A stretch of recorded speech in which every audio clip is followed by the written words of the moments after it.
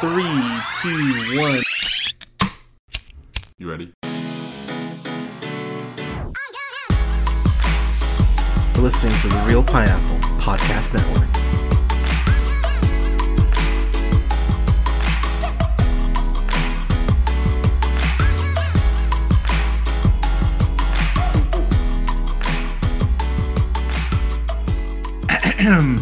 Good evening, ladies, gentlemen, theys, and gays. This is the Real Pineapple. This is your humble host, Hunter, here. Hope you're having a great day, night, weekend, whenever you're checking this out. I'm really happy and privileged to be able to talk to director of the new film American Murderer. We've got a lot to cover in this movie.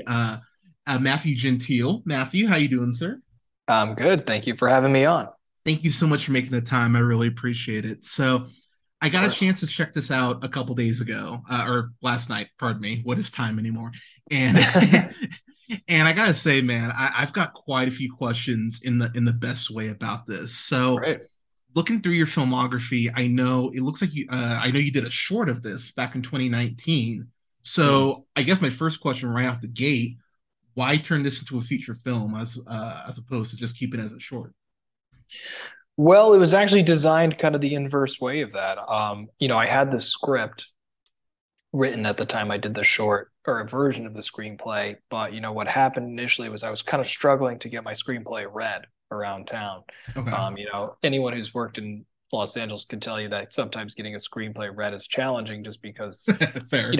agents, executives, business people, the gatekeepers, they have a lot of scripts to read every week. So getting someone to take 2 hours out of their day or an hour and a half and read yours can be challenging, especially when you're someone who's not established. So what I did was I actually went and I shot one scene from the script from American Murder Screenplay to advertise the script essentially Okay. and get people piqued and intrigued. And so we did a SWAT invasion sequence, which I won't spoil when that happens, but there is a SWAT invasion. You've probably seen in the trailer. Yep. And we shot that as the proof of concept, and that kind of helped. It was a really effective piece for me because it was like a 5 minute sequence. Had some cool music and some cool action, and kind of just gave a sense of the tone and the vibe. And I'm not the first person to do a proof of concept short. Damien Chazelle did it to get Whiplash made. Billy Bob Thornton famously did it for Sling Blade, went and shot a scene. So it's a common way, to help get an independent film made is just do a little sample of it to get, financiers, producers, companies interested. Okay. So I mean, I'll say just right off the gate, one thing I really appreciate about your style is how grimy things look. I was the one of the notes I have here. I'm like, I feel like I was watching a GTA film at I love points that. because the way that and I'll just kind of jump in here, but the way that Jason in the movie is portrayed, I love the slow spiral that we get with him because at first he just seems like kind of a douche. I mean, and he is a douche, but Yeah. but the fascinating thing about him is that you have these little glimmers, and this is something I love about your script, where you think maybe he's making a turn, maybe he's not as terrible as I think he is, and without spoiling things, I love the fact that he's not only terrible, but he's more terrible than I even initially thought he was. Right. And Right. Totally right. Yeah. so for you, because you are the director and you're the writer on this, obviously the whole based on a true story thing that that's a common phrase and with movies and everything now. But for you having both those responsibilities, where does your line fall in as far as where I embellish here, where I leave this part out here? Like, how does that kind of factor in as you're putting this all together? It's a great question. And yeah, it sounds like you really got the movie, which is great. And I love that you said GTA because, yeah, it's the early 2000s. That's the period we're depicting. So it has that fun, kind of trashy, pop vibe. Yeah. In terms of answering your question, so, I was always trying to with this film. So it is based on a true story, and that a lot of the events in the film did happen. That said, my early drafts of the script were pretty close to the facts as I had heard them. Okay. Right. And then as I started to develop it more and more, because ultimately, the goal of drama, right, and great drama is to create a character who you're going to want to spend time with, right? Yeah. And That doesn't mean you have to like them, because I think a lot of people watch this and not like Jason, think he's a douche. I've had some people like him, I've had some people hate him, and everywhere in between. But really, to make him a fully three-dimensional, character that you get a 360-degree view of by the end of the film. But the nature of the way we tell this story, as you've seen, is you're seeing Jason Derek Brown occasionally from his own perspective, but more from different ones. You're Yeah, seeing him from the point of view of his mother, or Ryan Phillippe's character, the FBI agent who's hunting him, or Adina Menzel's character, his love interest, landlady, right, and his sister Gentile. And so so as you're seeing him from all these different perspectives, you're seeing that this was a guy who ultimately meant many things to many different people. In terms of adhering to the facts, eventually, as I kept working on the script, I realized that to make this work as what I wanted it to be, which is, a crime, thriller, drama, tragedy, right? yeah. You know, a character study disguised as a cat and mouse thriller, right? I had to embellish, I had to dramatize, and I had to kind of have that freedom. So a question I have to get asked is, did you consult the family when you made the movie, or did you consult That the was my film next people? question. Yeah. And I didn't. I made a choice not to, because there was a lot. First off, there was a lot of stuff out there about Jason Derek Brown. He made a lot of images of himself. He filmed himself throwing a lavish boat party, which we do recreate to a certain degree in the film. Yeah.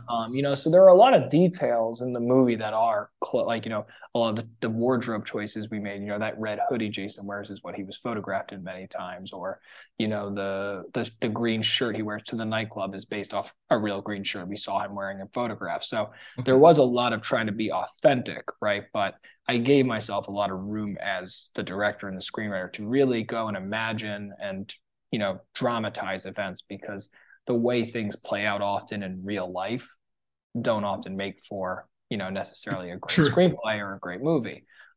So ultimately it's the job of the dramatist, in this case me, to dramatize it. And so there was a lot of work I had to do to make that. But I think at the end of the day, I think we stayed close to, at least I think, the emotional truth of the situation, which was, this was a character who was a con man and deceived a lot of people and made a lot of people fall for him and fall into his web. And that's what the movie's about. And that's what it's unpacking. So at the end of the day, even though, yes, we absolutely did make things up, and this is true crime fiction, right? It's not true crime documentary or true crime, straight. It's a fiction. It's a fictional imagination of, it's an interpretation of things that happened. So, if you were to take six other directors and have them tell the story, I'm sure you would get wildly different, takes on it. So what is real anyway? Right. Exactly. Especially in 2022. One thing I will say that it's funny that you brought up documentary, because that's something I actually have here. I love the fact that at points it feels like a pseudo documentary within the film itself, especially Right. when Ryan Phillippe, who I think is one of the most kind of criminally underrated actors, kind of constantly, which Yeah. is weird how that always keeps happening. Because I think about something like Shooter that he was in, and seeing him in this with you, and you do a great job directing the film. But him in particular, for me, what, how casting wise, as far as getting these actors in the roles, because you get some. I mean, he's a big get. Tom Pelphrey, who I loved on, who's also on Ozark, both on Banshee before that. Yeah. He's a powerhouse in this, and Agreed. the way he does get into these very grimy moments. Again, we're gonna try to stay away from spoilers, but there's a scene on a golf course that he has, and I was just sitting here laughing because I'm just like, God, he's such a piece of crap. Like the way he manipulates and turns Yeah. people, and as we were talking about earlier, the whole you think he might have learned something, but then you realize, oh no, he's like conning me into thinking he might be he might Yeah. be learning, which Totally. is which is so ironic. But to get someone like Ryan Phillippe in that role in particular, because you need someone who's going to be obviously driven to get that character home, as far as just not being an FBI agent, but having almost a moral obligation to take Jason down. Like, why did Phillippe fit that role so well for you, as far as how you're directing him and everything? It's a great question. I mean, and I agree with you. I think he's a great actor, and someone who, you think about the experience Ryan Phillippe has had. I mean, he's worked with Tony Scott, Clint Eastwood, Robert Altman. I mean, heroes of mine, and he's made so many films. He's a true pro in every Yeah. sense of the word. And I mean, I was very lucky with this entire cast. All of them really exceeded my wildest dreams of what this film could be. I mean, they were really an incredible group. As far as Ryan goes, whenever I cast a role, I like to make a list. When I have the actors that I'm considering or thinking about going out to, of what traits the characters have, and then I try to look and I try to see if they, how it's a match. Yeah. So, in the case of Jason with Tom, it was like Jason he needs to be charismatic, right? You can't have a non-charismatic actor playing Jason. He needs Yeah. to be physical, right? Because it's a physical role. He does pull-ups. He's off for the shirt a lot, right? So he's got to be someone who has a physicality to him and acts physically. You know, he's got to be unpredictable, right? He's got to be able to flip on a dime. He's got to be able to be sad and crazy, and cry, and he's got to be able, he's got to be able to kind of have those notes. And Tom clearly had that for Ozark and Banshee and other projects he's been in. I mean, he has that. With Lance Lysing's character, Ryan's character, what you really want is somebody who he's buttoned up, right? He's professional. He cares a Yeah. lot about his job. He has a sense of justice, right? A sense of morality, right? He might be a little he has all these things. And so when I look at Ryan, and the roles he's played, and who I, as I know him from like just having worked with him, it totally makes sense because Ryan comes from a military family. Okay, I Ryan's didn't played a know lot of that. cops That makes before. sense. Okay. And so it just, it's become so apparent to me that he was always, I mean, he was actually my first choice for this role, which you often don't get your first choice. They say don't write them down, and they say don't write for actors because you get your heart broken because they're not available or whatnot. Makes And sense. Ryan actually initially I thought wasn't going to be available for this, and I was pretty disappointed. But then when it turned out he was on the show Big Sky, when Yeah, we were so going good. out to him, but it was a bait and switch. And so because they said he was on the show, they were like, Ryan's not available. We're like, okay. And then we found out he was going to get killed off. So he was, because he got killed off in that show, he was available to do my movie. And working with him was, yeah, a total dream come true. I mean, yeah, I kind of viewed him like a mentor almost. Because he's directed a movie too, a good movie also. Yeah. And he's just a really generous, cool, good guy, super easy to work with. Just, yeah, total professional. So I'm happy to hear the experience with him was so great because that brings me to his brother, or who plays his brother in Paul Schneider, who I immediately Yeah. think of from Parks and Rec is immediately where my brain goes to, Yeah. and that relationship in particular. If there's any, I hesitate to use the word humanity, but I can't think of anything else, so I'll go with humanity. But if there's any humanity to Jason that I really found truly captivating, it's the relationship between his sister, his brother, and his mom. Right. And I'll start with his brother here because there's a scene. Oh yeah, not spoiling, but there's a scene where he kind of gets him out of jam, and that leads to the golf course scene later on in the film. And that initial scene, I went, oh, he's that sibling. He's that sibling who would who would get you in trouble, not let that go, and go, hey, remember that time, years ago I did this for you. Right. As far as getting the complexities of those relationships, because I think the relationships are shockingly complex in a very short amount of time. With David and Jason in particular, how important was it to flesh out that relationship? I mean, between the siblings, as far as like how you kind of approach that initially? It was very important, as you said, because you kind of just nailed what the movie's about, which is it's about family. This is those relationships, the mother, the sister, and the brother are the three most crucial. Idina's character also, but in a different way, because there he's trying to recreate family a little bit, right? Yeah. And the father. So, it's a story about family. That's the theme underneath it all. Every movie has a one-word theme, and the one-word theme for American Murder, as I saw it, was family. The brother relationship is very important, and that's that golf course scene you're talking about. It's a triggering scene because you really see these two brothers who they've drifted apart, and how here they are at this time, and he's in Jason's mind he's desperate, right? He's not really conning anyone. He's just, I'm desperate and I got to do this, and that's the way his brain works, and it's unfortunate, it's terrible, but that's just his calculation. Paul, I think, really did a great job grounding that role. He's another first choice who Oh, I really? just had. Okay, nice. I had him on top of my list, and we got him. And Paul's a great guy. He's been around he's pretty young, but he's been around for a long time. He's been, his first movie was George Washington, the indie film with David Gordon Green that was Oh, like that's right. Yeah, yeah. they kind of came together, and then they made that film All the Real Girls right after that. And that was actually Tom's telling us that he did that a monologue from that movie in his acting class at Rutgers. So Small it just world. Paul was a great asset to have on an indie movie like this because of his George Washington experience and All the Real Girls experience. He's played around in this realm before. So I was really grateful to have him, and I think their scenes are some of the strongest because these are two brothers who ultimately do love each other, even though there's been some mistreatment, right? Yeah. And so I think it was something that Tom, Paul, and I did do rehearsals on Zoom. We shot in the pandemic, so there was no in person rehearsals, Oh, wow. um, Okay. but we did a lot of rehearsals on Zoom, and that they found some really great emotional truth in those scenes, and I think even like I inspired me to do some tweaks and whatnot, but they really got it, both of them. I mean, that these two brothers had drifted apart and were in different places in their lives. And I don't know, I just think Tom and Paul really grounded them and played their scenes truthful and real. And I think that's why it works. When we brought her up, obviously, because she's amazing. We brought up Idina Menzel in here, and that I love the way you brought up the fact that he's trying to recreate, the family he feels like he doesn't have anymore with her. And weirdly, and this is something I really found fascinating, he felt like at first it definitely felt like, okay, like your conquest, that's all I care about.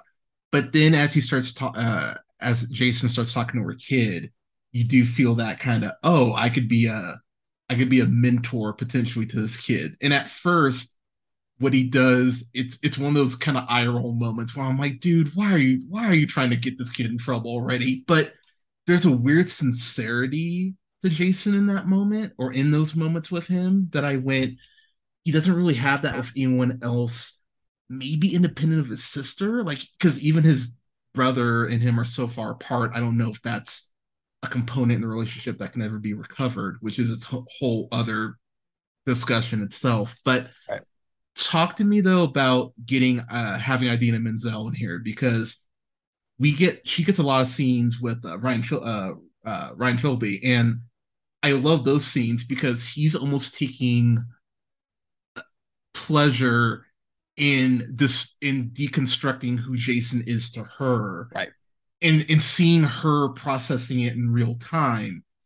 Those are some of my favorite shots in the movie because you just see the heartbreak of even that little bit of doubt creeping in of going, maybe this guy's actually telling me what I need to hear, but lose I don't want to lose who I believe he is. So can you kind of talk me through that as far as their relationship? Yeah, well, Adina was excellent. I mean, she was so fun to work with, and I was excited to work with her because I grew up loving her. I grew up in New York City. I was a theater geek, and Okay. I seen her on Broadway multiple times. And she actually was a suggestion by her casting director. I didn't even think she would be. I didn't think someone of her caliber would be available to do this. It was kind of like, oh yeah, that's a cool idea. You think she'd want to do? And they were like, apparently she's looking to do this kind of thing.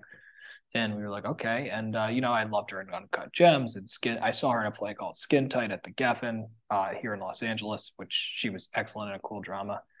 And so I was really excited about her doing this because I don't think she's ever played a role really like this before. Um, So it was a fun. I think it worked as a casting choice because she's playing a bit against type. Um, but she's excellent in those scenes because I think again what you see is yes, Jason is lying to her and he's using her, and that's what Ryan's character. Part of what I think Brian plays really well in this movie is he's just so eager to expose Jason, yes. right? He just wants to expose him for the monster that he is, and people just aren't seeing it. They're blinding themselves because they don't want to see the truth, which often happens with con artists and Sure. victims of them is they just don't want to see that they were deceived or used because that's harder to admit, which is why she lies about their relationship and all that. Sorry, a little spoiler. But I think you're right. I think she is heartbroken and she a part of because I don't I think that was something really important that Adina did with the character and Tom and I talked about you know with her, like all three of us when we did the rehearsals, we talked about making sure that her character was not just some stupid woman, right, Yeah, because who that's a got trap you taken. could have fallen into very And I easily. think we were all afraid of that. Like Adina was like, she's not some dumb woman, right? And I was like, no, no, no, no, no. She's not. I never wanted her to be like, she's a strong, independent, single mother who this guy comes in and he really charms her, knocks, sweeps, he just completely, sweeps her off her feet, and he's good with her kid. I mean, it just quickly endears her to him, because, I mean, I know from my parents, right? There's no better way to get close to a parent than to tell them you love their kid. That won't get That's, yep, there, that's right? hook, line, and sinker right there. Yep. And I think, it's not totally opportune. Like, she asked him to watch him, so he has fun with the kid and he hangs out with the kid for a night, and he is like a cool friend to have, on the surface, that's what it looks like. But there's obviously something very wrong with it. So, but I think that's how these kinds of guys like Jason, these con artists, they work. Is the whole term comes from the term confidence trickster, right? Which means they earn your confidence and then they trick you. Picture. Yeah. And so I think that's kind of what's fun about it. I think that's what's disturbing about it.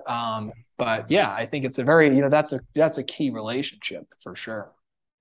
Yeah, the scene, yeah, I can talk about this. There's a scene where he's talking to them at Thanksgiving, and just the way that plays out, I went, "Oh my God, you heartless son!" Like it's heartbreaking in the best way, and Yeah, that brings, and we haven't talked about him a lot, and we need to. We want to talk about Tom, obviously. yeah. So, you talk about having someone who has a physicality, who's able to, flip on a dime. There's a scene and oh, okay. There's a scene in this movie where he has a gun and he's talking to a guy, and I'll leave it just at that. And that's one of my favorite scenes you directed because it starts off so kind of like ha ha ha ha ha, and by the time that scene ends, I'm sitting here going, "Oh, I don't like the way that played out." It Right. just, and it's one of those things where you realize his sense of desperation, but you realize that there are levels to this. Like he was going from being, oh, I need to pawn this watch to, okay, I need to do this thing. Yeah. Otherwise, I'm screwed. Um, how was it as far as pitching the role to him? Because there are scenes where he's out on a boat with girls and he's drinking. There's this great scene in a club where he sees you kind of go a little Candyman with it, which from a director perspective, I love that shot. There's a couple shots in particular, people you'll know when you see them, that I went, Oh, you mean oh, like this one? Or yeah. yeah. I went, oh, I love that. But how was it pitching this to Tom? How far? I mean, was there anything he was uncomfortable with doing in the script? Because he's doing some stuff in the script that's not, Yeah. easy. So, kind of how was it kind of Great approaching? question. Yeah. Yeah, he was pretty bold and fearless, I would say. At the outset, when the way it worked was we offered him the role. So I told my producer who had recommended him to me, and I saw his stuff, and I was like, oh yeah, this is the guy. And we made an offer, and then he and I met. We met on a few different Zooms. I think we met twice.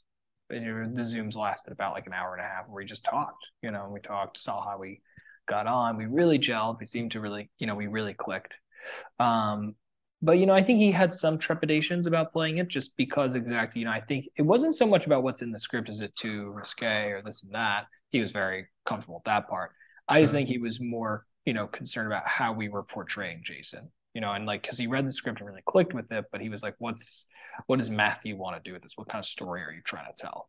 Are you trying to go more like portrait of a sociopath, or are you trying to do something more grounded and human, and like we're gonna really like try to explore who this guy is and show the audience why he is the way he is?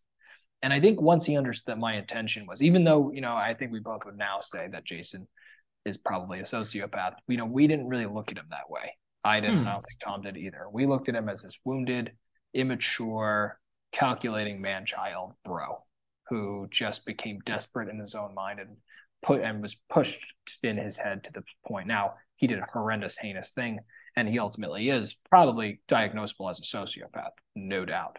yeah. But when as the storyteller is approaching the material, because we're trying to make somebody who feels real in 3D. So we never wanted this to be, as much as I love it, Henry Portrait of a Serial Killer, or any of those kinds of movies that were too like, you don't want to be a caricature.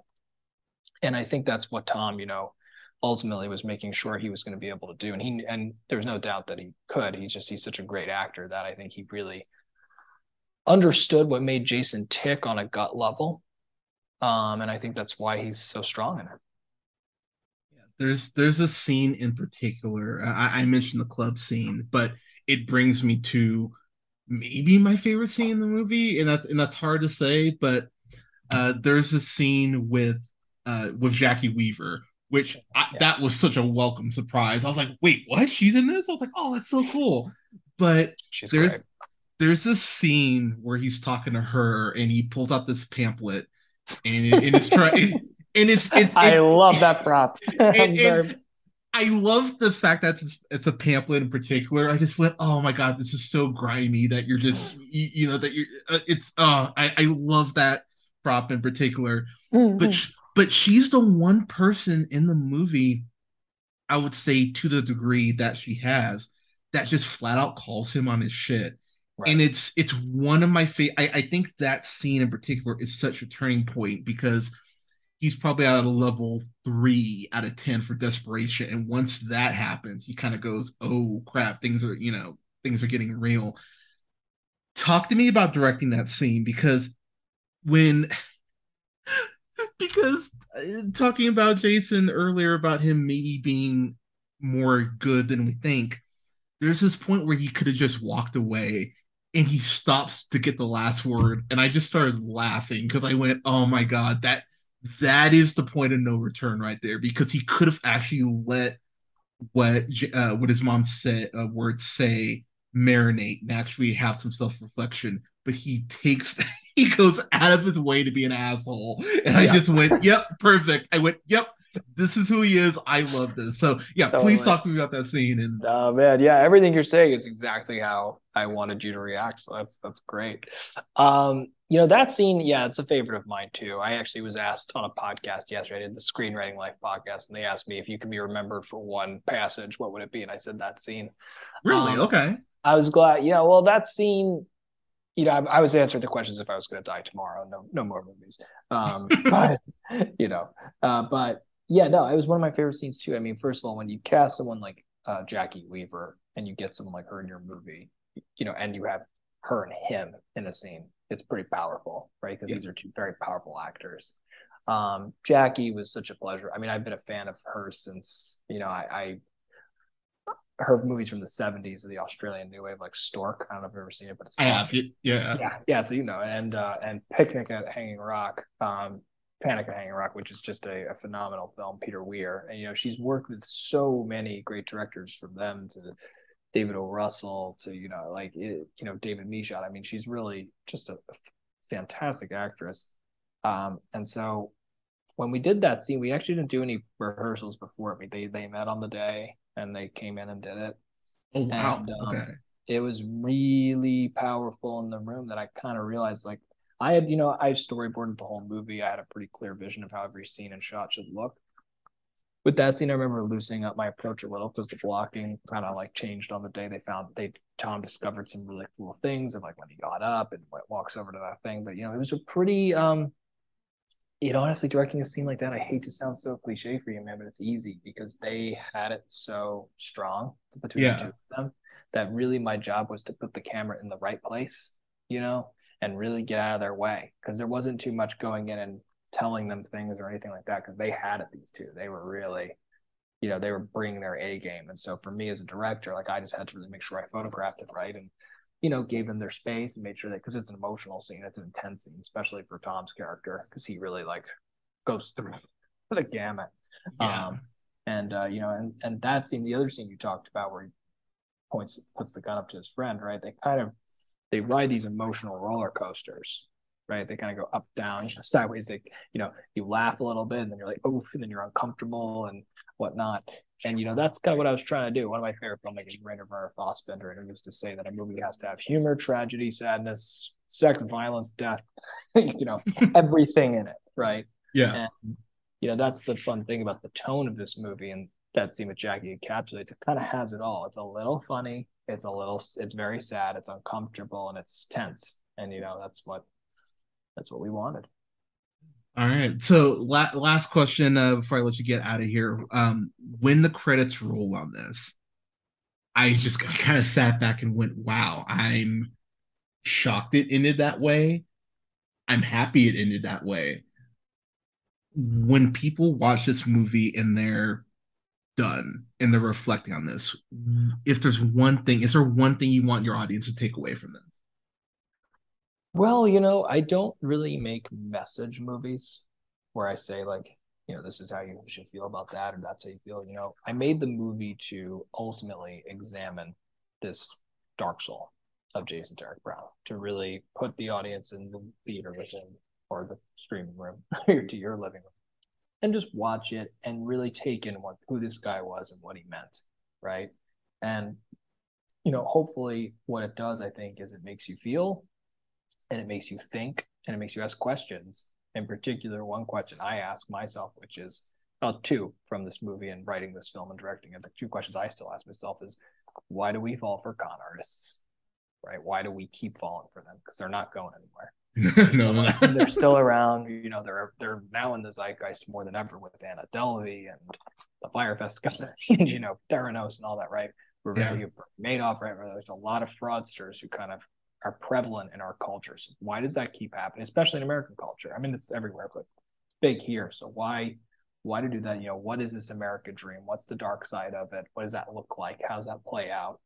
And then ultimately, can we take someone like Jason Derek Brown, who's rotten to the core, right, and has malintent and doesn't have good intentions at all, and can we move an audience to a place of understanding, compassion, empathy, or retribution, judgment? What is it? How do you feel about it? Because there's no answer. It's not, Yeah. I'm not saying yes, we can. I'm not saying no, we can. I'm just saying I think it's a question worth asking. So that's ultimately why I made the film, I think, on an emotional level of what's, why I've spent years of my life working Yeah. on this, telling Yeah. the story.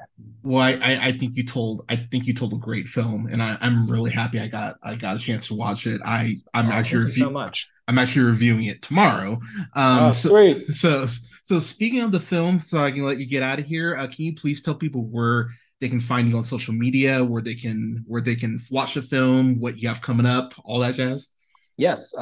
So American Murder will be coming out tomorrow, Friday. When's this dropping? Actually, I can take that. Tomorrow actually. I'm gonna have this upload tomorrow. So Okay, so American Murder is in select theaters as of today, Friday, October 21st. Go see it, please. Bring your friends. If you like it, rate it high on IMDb, Letterboxd. Listeners of this podcast, I just got to say this is an indie film. Doesn't look like one, but it is one. And if you come out and support it, please, you're supporting indie film, and hopefully we can get more movies like this made. So October 21st, today it comes out in theaters. October 28th, if you can't make it to a theater, it will be on digital and VOD, and it'll still be in some theaters too. As far as me, you can follow me on Instagram, Matthew L. Gentile. I'm on there pretty frequently. And my website, MatthewGentileDirector.com, if you ever want to ask me a question. Um, and as far as what's next, I'm working on another true crime thriller as we speak, called The Socialites. That's planning to shoot that in fall of next year. So fingers crossed, but that's the next thing. boom, awesome. Thank you so much, Matthew, for making the time. This was an absolute pleasure. I My really friend, thank you. I'm so glad to hear you loved it so much and that it spoke to you. Your questions really showed that you watched it and engaged with it. So thank you. It's fun to do these when that's the case. yeah, no, thank you so much. I'll definitely tag you in the review when it comes out. But yeah, Awesome, hopefully brother. we can talk after the next crime drama. But thanks again. You have a good night. All right. You'll have me for any of my movies. Thank you. Thank you, Josh. All right. Take care.